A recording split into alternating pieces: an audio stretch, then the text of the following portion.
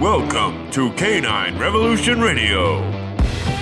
Presented by Canine Revolution Dog Training, enhancing the dog and owner relationship through education, balance, and pack instinct.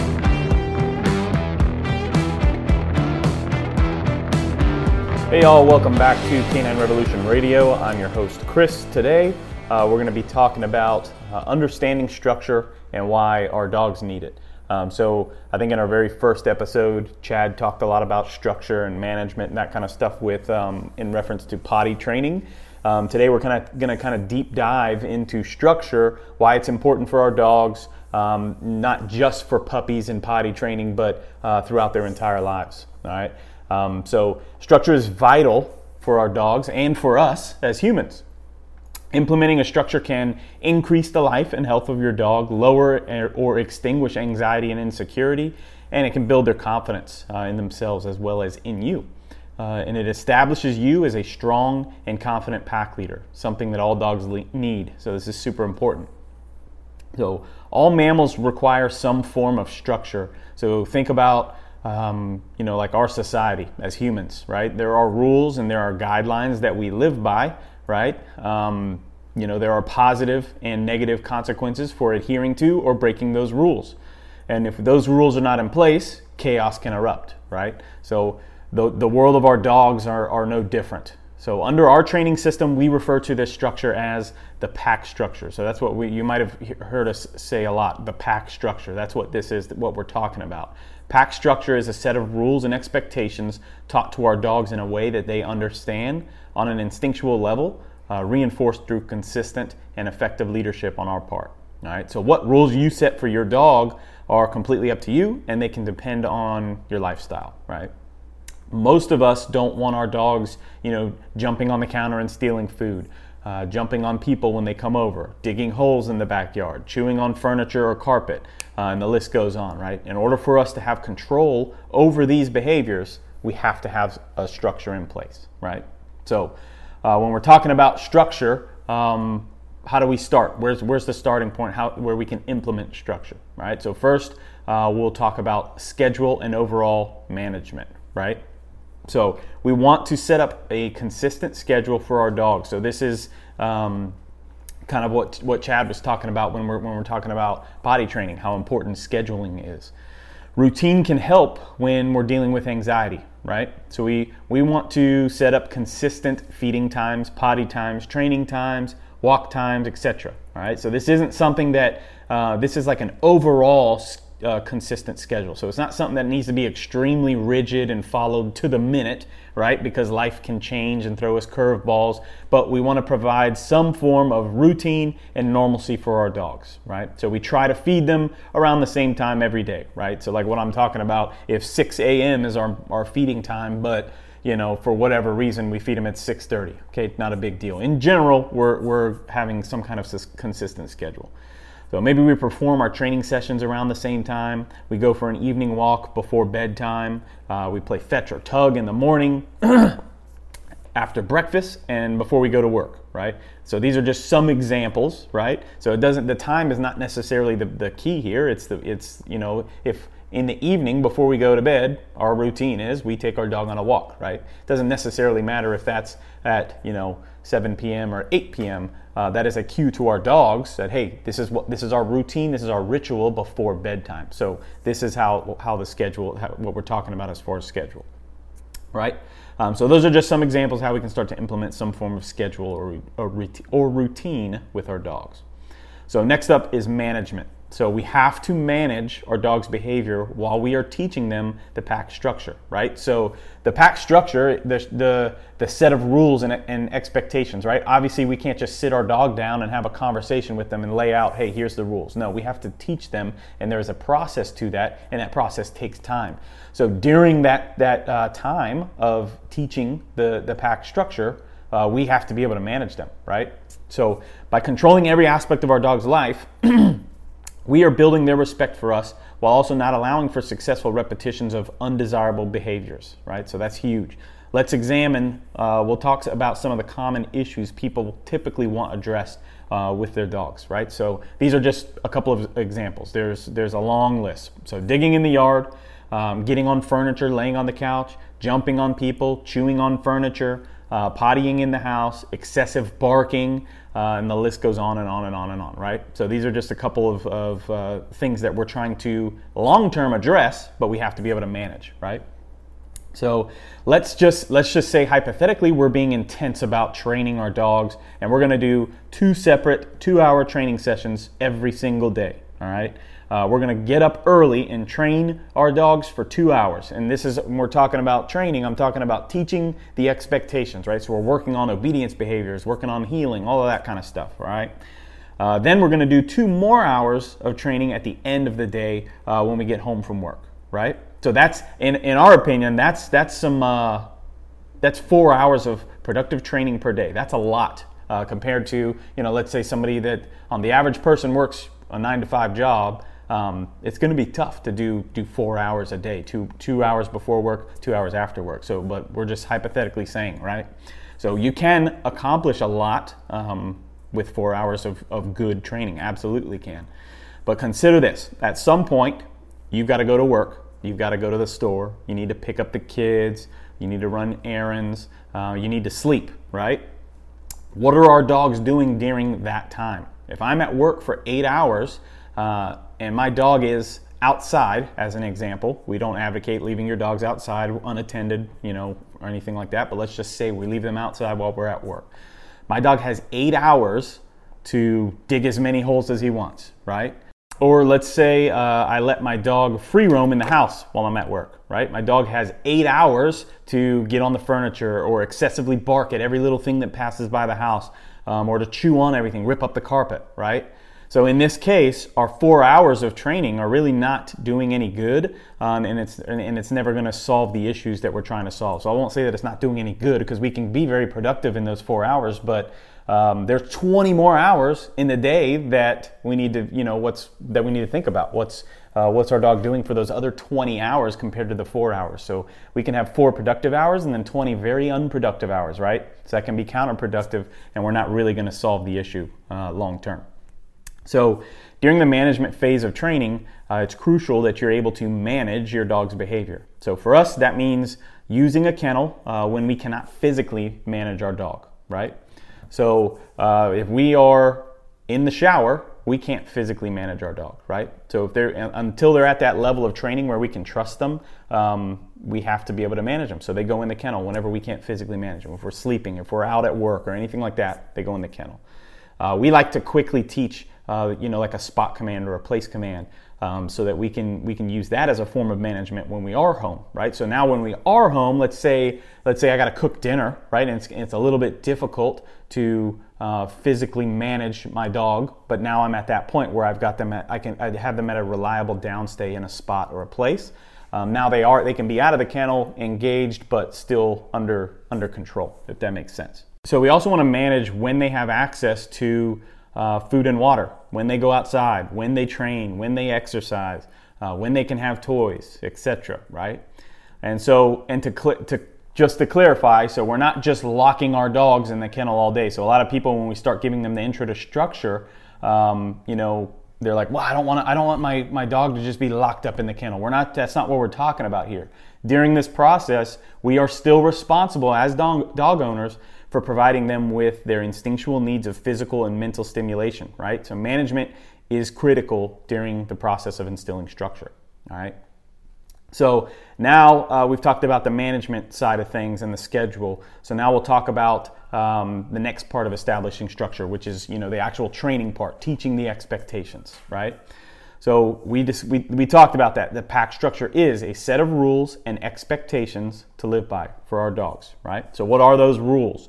Those rules are going to vary, like we talked about, just depending on your training goals, your lifestyle, all of that kind of stuff. But the one thing that we believe, where we like to start with and is a good foundation is obedience commands, right? So this is a good foundation for setting up a set of expectations for our dogs. So we teach dogs to sit, down, stay, heel, and recall, okay? So, and I'm not talking about, a lot of people get confused about this. So I'm not talking about going to a puppy class at your local pet store, a few times, showing our dog some obedience, and calling it a day, right? Because they sat or they down a few times and we gave them a treat, right? Oh yeah, my dog knows sit because he's done it, 5 times, right? That's a good starting point. So I'm not knocking, the training at pet stores, things like that. It's a good starting point, but it's nowhere, near the end or the finish line where we need to be. So I'm talking about proofing these behaviors to the point that it's muscle memory for our dogs. These behaviors should be proofed to the point that our dogs perform them each and every time we ask them to, regardless of the circumstances, right? This means when I call my dog, they should come each and every time, right? Whether we are in the backyard where it's nice and calm, or we're at the beach where there's a lot going on, right?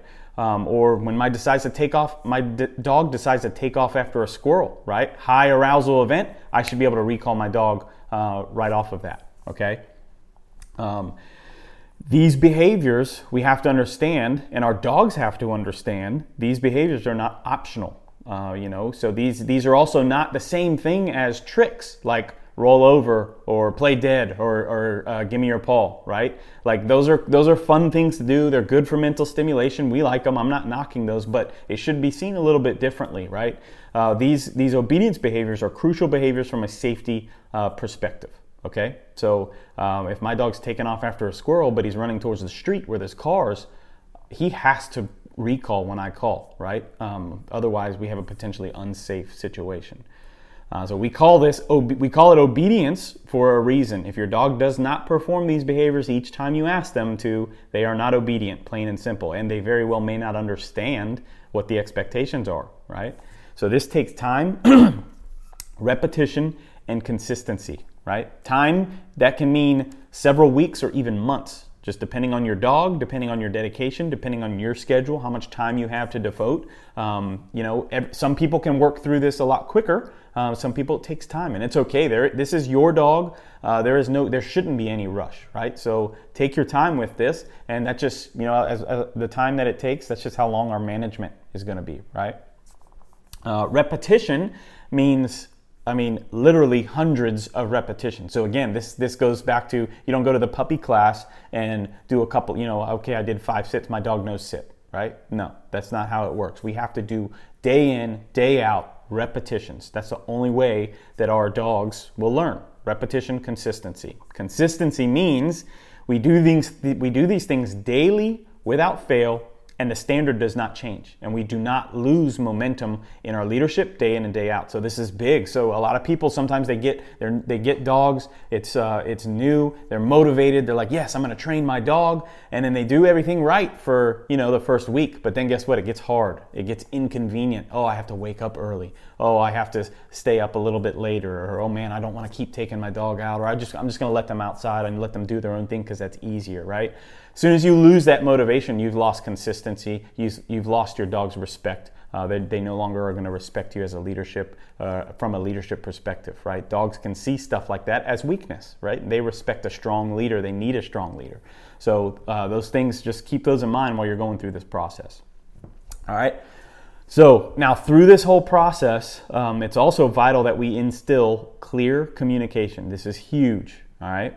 So remember, our dogs are nonverbal creatures. I talked about that already, right? So even though many of us, myself included, may sit down and have full-on conversations with our dogs, we have to realize they don't understand what we're saying. Those conversations are for us as the humans, right? It makes us feel good, but we need to truly be able to separate that. Like I said, I do that too, but I understand they don't know what I'm saying. That's for me, right? So they don't speak a verbal language. We cannot simply explain and negotiate what we want with our dogs. Dogs learn through association. So they learn to understand what certain words mean by making an association to them. They learn when I say the word good, they get a treat or a pet or some type of reinforcement, some type of reward, right? Thus, they make the association through several hundred repetitions. When I say the word good, they have done something right, right? So they also learn when I say the word no, I remove their treat, or I don't pet them, or maybe I give them some form of accountability or correction, right? Thus, after hundreds of repetitions, they make the association that when I say the word no, they've done something wrong, right? And this goes back to consistency, right? So this has to be done repetitiously and consistently in order for the communication system to be understood by our dogs, right? So consistency in the words that we use too. So like if sometimes I say, like my dog's name is Vader. If I say no one time, but then I say Vader, no, or I say hey, nah, I make some weird noise, right? And I'm lacking in consistency. I'm simply going to use very neutrally the word no consistently, repetitiously, right? So that they're learning that communication system. They make the association to the word no. Okay. So, but why this is important? It's important because we have to have a means of truly letting our dogs know when they've done the right thing versus when they've done the wrong thing, right? So that's why that's important. So now there are more aspects to the structure, like working on specific distractions, right? Advanced obedience, off-leash work, socialization. There's a lot more, right? But so the things that we've discussed are the foundation and the basis of structure that everyone should have in place. And then you can expand on this in any way you would like, in particular to your specific goals for your dogs, right? So like with my personal dog Vader, one of my goals was I don't want him to react at other dogs, right? So once my foundation was in place, then I can truly go and address that, right? Now that became part of my structure, was taking him places where there's other dogs, and I can proof all of the obedience and things like that in that kind of environment. So you can expand on that, but make sure that that foundation is nice and strong first, okay? So now real quick, let's talk about certain behavioral conditions that structure is going to help address. So anxiety is a big one. So this is one that we see a lot. So in fact, most of the undesirable behaviors that we have mentioned so far in this podcast could be rooted in anxiety, right? So our dog's excessive barking, digging in the backyard, jumping on people, chewing on furniture, these are very common anxious behaviors. So when we have a structure in place, we can seriously address these issues, right? On one end, when our dog performs these behaviors, because our communication system is in place, we now have the ability, we can communicate that they are doing the wrong thing, right? They start digging, we say no, we correct them. Through repetition and consistency, they learn that digging is the wrong thing to do. It's a behavior that we do not want, and it's a behavior we're not going to allow. So over time, that behavior will become extinct, okay? On the other end, we can now effectively redirect them, and more importantly, redirect their energy, right? So let's say my dog is jumping on my friend. Let's say Chad comes over to hang out or have dinner with me and my family, and Vader goes and jumps up on him, right, when he comes to the house. I can tell him no, and I can correct him, and then I can send him to his spot or a place command, right? Downstay at a spot. So now, because we have habituated the obedience and it is muscle memory, my dog quickly goes to the spot, right? So this is a command that he is very familiar with, and he's proficient with this at this point in his training. So now, even though he's still anxious that Chad has come over, right, he has something else to focus his energy on, right? And that is maintaining a downstay on his spot. So over time, the jumping behavior will become extinct over time. Okay, because we don't allow it and we're giving him something else to do. But even more importantly, he will begin to become less anxious when people come over, right? So maybe even I'll take it a step further. When I know Chad's coming over, I already have Vader in his spot. So now he can't even get a repetition of jumping up on Chad. He's already focusing his anxiety on maintaining his spot, right? So his anxiety has not been reinforced by jumping and getting attention. So eventually he will be calm and confident when people come over, right? So let's talk about insecurity. So insecurity is another common behavioral condition that we see, right? The pack structure addresses insecurity in the same way that it does anxiety, what we just talked about, right? So in this scenario, let's say my dog is fearful every time I walk by my neighbor's sprinkler system, right? This is a real scenario because I've dealt with this one. So one day I'm walking Vader, neighbor's automated sprinkler system goes off, freaks him out. He tries to run away, right? He's scared of it. So ever since then, he's uneasy about the sprinkler system at that location, right? So prior to introducing any structure, my dog would try and run away from the sprinkler and pulling me along with him, right? So now we taught my dog to heel, right? So I taught Vader to heel next to me, and he walks calmly next to me on a loose leash on our walks, right? So as we pass by the sprinkler, my dog maintains that heel position because he understands the expectation. So now we're passing by. Sure, he may still be fearful or a little bit insecure, and I can see that in his body language, but the difference here is he's relying on me, he's holding the expectation, he has something to focus on. Then we successfully pass by the sprinkler, and guess what? Nothing crazy happened, right? Oh my gosh, that wasn't that bad. Now next time it's not so bad, and we continue to progress through that. So over time, the sprinkler no longer causes fear, and my dog becomes more confident, right? So that's kind of how that addresses the insecurity.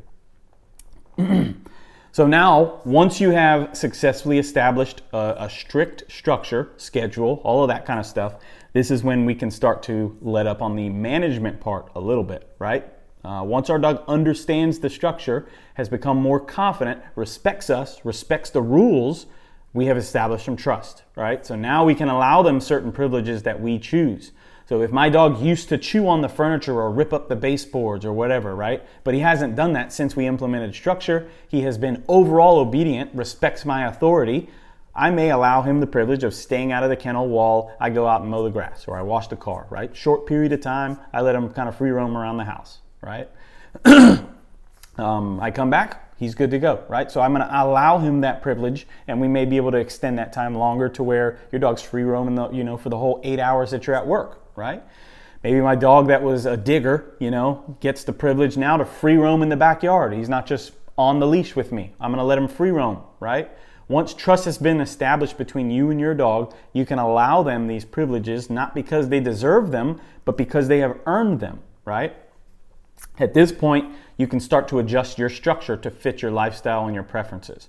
You can tighten up or loosen up the structure at any time as you see fit, and your dog is going to understand this, right? So this is not all just about structure, and being mean and locking them up in the kennel. That's not what we're about.